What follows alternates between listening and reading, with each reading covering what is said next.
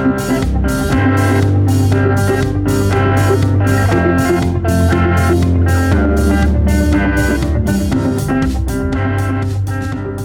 listening to Chief Executive Auntie, a podcast exploring the work lives of Asian Americans beyond the conventional doctor, lawyer, and engineer. I'm your host, Jennifer Dwan Faltz, and this is a mini episode or audio newsletter. I haven't decided what to call these yet. But in these mini-sodes, I'll be sharing some top-of-mind thoughts on freelancing, working as a creative, or just life as an Asian American, man, because it's rough out there. I can also respond to listener questions, which you can send by text or voicemail to 614-585-2289.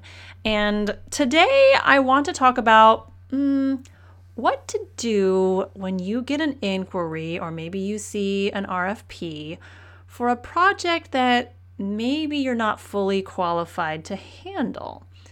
And a little bit of backstory. So last week I got an undercut, which if you're watching the video version of this, you can kind of see there.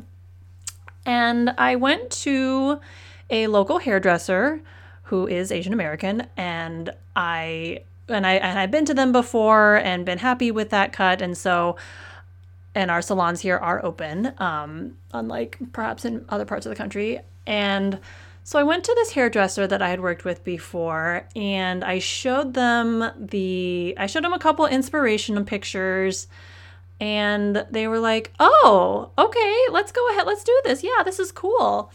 And then as they started cutting, I started hearing things like, "Oh, this is difficult, this is challenging," which is really not what you want to hear when someone is cutting a large amount of hair off your head.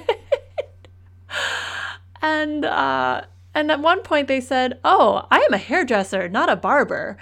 And I was like, "A what now?" And I didn't really know the difference between a hairdresser and a barber. I still don't really know the difference between a hairdresser and a barber, but it became clear that this hairdresser maybe was not the best person to go to for the type of undercut that I was envisioning. And after a little bit of Googling, so a hairdresser typically cuts hair with scissors, and a barber typically cuts with clippers. And I guess to get an undercut, you probably need clippers. And they did use clippers to get, they scissor cut the majority of the hair off in the back, and then they used clippers to kind of get it real short. But they did not know what they were doing with the design part, as became evident when they handed me a mirror to look at their work. It was not like the picture that I showed them. And I was like, okay, let us try to salvage this out of Tiger Queen territory. And we kind of did. And mostly, and like throughout this process, they were, at one point they were like, "Oh my gosh, I'm sweating. I never sweat during a haircut." And I was like, again, not what I want to hear when you've got like scissors and buzzy cut things on my head. Like, really not what you want to hear. And so you can probably tell because I'm not showing it to you, I wasn't thrilled with the result. And I still paid, I still tipped because, well, you just tip because that's the right thing to do, but also it's a pandemic, so don't be an asshole. But I'm not sure if I'm going to go back to this hairdresser. And I feel bad, and I feel kind of bad about that. But, I trusted them. I trusted them to do this for me, and I feel like they were not honest enough up front. And maybe they just overestimated what they were capable of doing. But I feel like they weren't honest enough about their lack of experience. And I don't know. To me, that kind of puts a strain on this relationship that we have. And sometimes, as a freelancer or as a creative, you will get an inquiry for a project that is beyond your usual scope or specialty, which I hope that you have. And I can probably talk a whole other episode about choosing a specialization, which I probably will. So sometimes you get an inquiry for a project that is not your usual cup of tea. For example, I build websites, and sometimes I will get clients coming in who also need a logo, and they need colors, and they need their copy written, which I used to do all of that. To kind of borrow a software development metaphor, I kind of was a full stack website builder. And it was okay. It was fine. But I'm not a designer. I don't have any formal graphic design training. I don't think I have a particularly design brain. And you don't need to have a graphic design degree to be a graphic designer. That's not what I'm saying, but I think I don't even have like the basic design thinking. It's very intuitive and kind of willy-nilly for me. And I'm just not that good at it. Like, I can't hand draw a logo. Like, I can't do any of that stuff. But in the beginning of my freelance career, I was trying to do all of those things, do the branding, do the logo, write the copy, and then build the website, which was fine. I was okay enough at all of them. But eventually I realized I'm not that good at branding. I'm not that good at it. And because I'm not that good at it, I don't like it very much. I don't like the process. I don't like the results. And so I eventually stopped doing that. I stopped doing the entire workflow of building a website. And I said, okay, clients, you have to come to me with a logo and with your branding all done. And then actually I went even further and I said, okay, for certain packages, I need your logo, your branding, and your copy needs to be done. Or sometimes I also do email marketing, and usually working with service-based businesses, and then to write them welcome sequences and things like that, or information products, sales funnels for those. And sometimes I would get questions or inquiries for e-commerce, which is a whole different thing. It's using a lot of the same tools, but in different ways. And I have never felt confident enough to take on one of those. Or sometimes I'll get inquiries for very custom website development, which is also above my pay grade. And it's tempting, less so now, but especially at first, it was really tempting to take those projects. One, I just wanted any project that I could get my hands on. I wanted the money, I wanted the experience. And so it was tempting to take those. And sometimes I would, and sometimes I wouldn't. I would often undercut myself boom, boom, for these projects that I wasn't always super qualified for. And I get it, especially in crazy pandemic times. A job is a job, a project is a project, money is money. Just be careful when you're facing these kinds of projects. The client is trusting you to deliver results, and depending on what kind of clients you work with, they may, and I work with mostly small businesses and other creatives, they are trusting you with something that means a lot to them. Like my hair. And so when the clients are trusting you to deliver results, and if you bite off more than you can chew, not only will you not be able to deliver those results, but I think you will typically tend to create a not super pleasant working experience. You will be stressed. They will be stressed.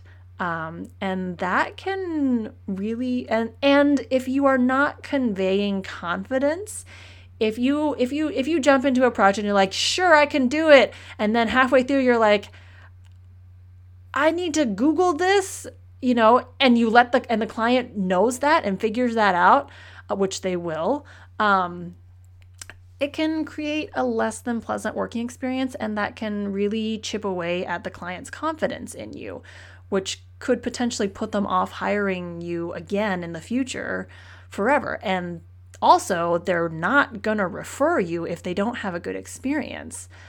So just be careful with projects that maybe are beyond your usual ken. A couple things that you can do instead of getting in slightly over your head.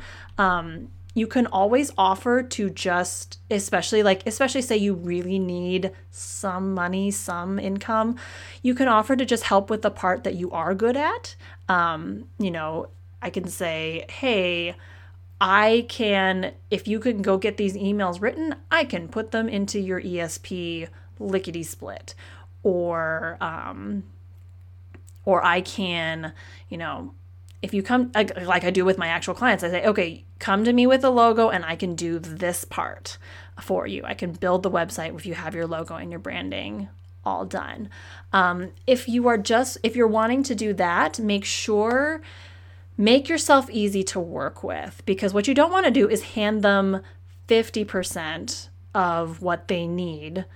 And then they have to turn around and go find somebody else and pay twice as much to finish the job, because then they're going to be upset that you didn't finish the job and you also made it difficult for them to get the job finished with whoever they brought in after you.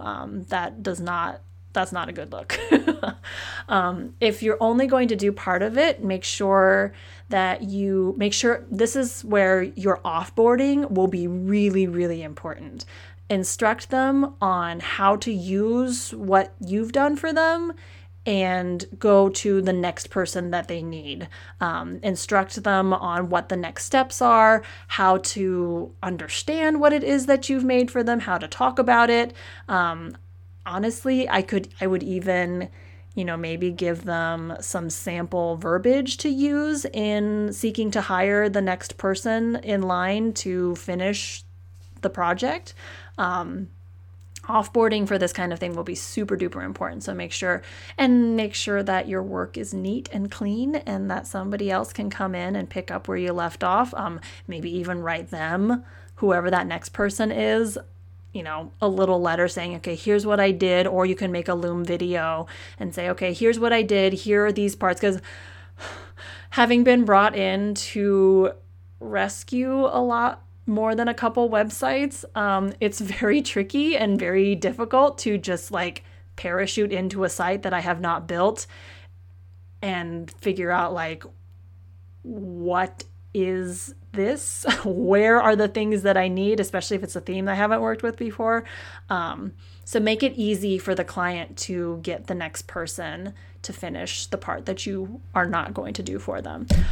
Better yet, refer them to a specialist, preferably somebody that you know and have worked with before. And this does a couple things for you. One, it makes it easy for the client to get what they want. And once they get what they want, they will remember that entire process as oh, okay, this was good. Jen did this part and then person B did this part, and they will, if they have a pleasant memory of the whole thing, they're going to be willing to come back to you or maybe refer you for just the part that you did. And then when you refer to somebody else, that also builds your own referral network, which I don't know about you, but at this point, probably 100% of my work comes from referrals. I don't do a whole lot. I do very little marketing. I do very little prospecting. It all comes from people that either I've referred work to in the past, and it doesn't have to be a tit for tat like that. It can, it can just be somebody that professionally, and you get to know what they do. You've seen their work, you've seen their work style, and by that I mean not their design style, but how they interact with clients, which is a really important thing to know about someone that you're going to refer a potential client to. If you completely refer out a project, poke your head in with the client and see how it's going. Not in a I want to scoop this sort of way, but just a referral is a responsibility. When you make a referral, you are somewhat responsible, not completely, not even mostly, but you are a little bit responsible for how that project turns out because it was your recommendation that client took. So referrals are great. I love them. Be careful with them. Pay attention. Use, spend some time building those professional relationships so that you are able to make good referrals. Taking that up another degree, you could also, instead of farming out the whole project, bring in a specialist to do the part that you're not qualified to do. And they can either be a subcontractor or they can just contract separately for that part. But you can still, and it depends on kind of how it's set up, but you can still be the driver of that project.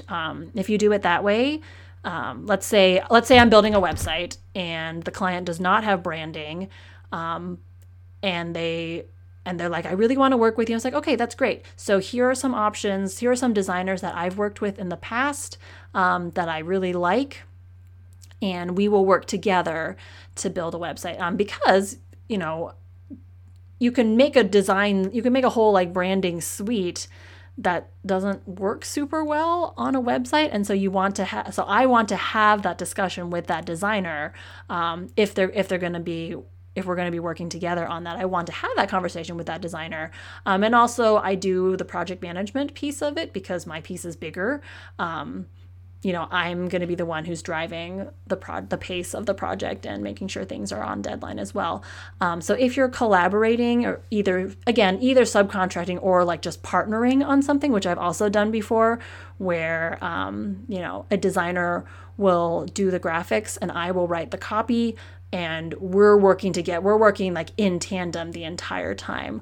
And typically, and I think I've done that a couple times, and typically one of us will serve as the overall project manager, doing most of the communication with the client. It depends on the circumstances. If it's somebody that I've worked with before and really, really trust, I'd be like, okay, you just go ahead and dialogue with the client directly.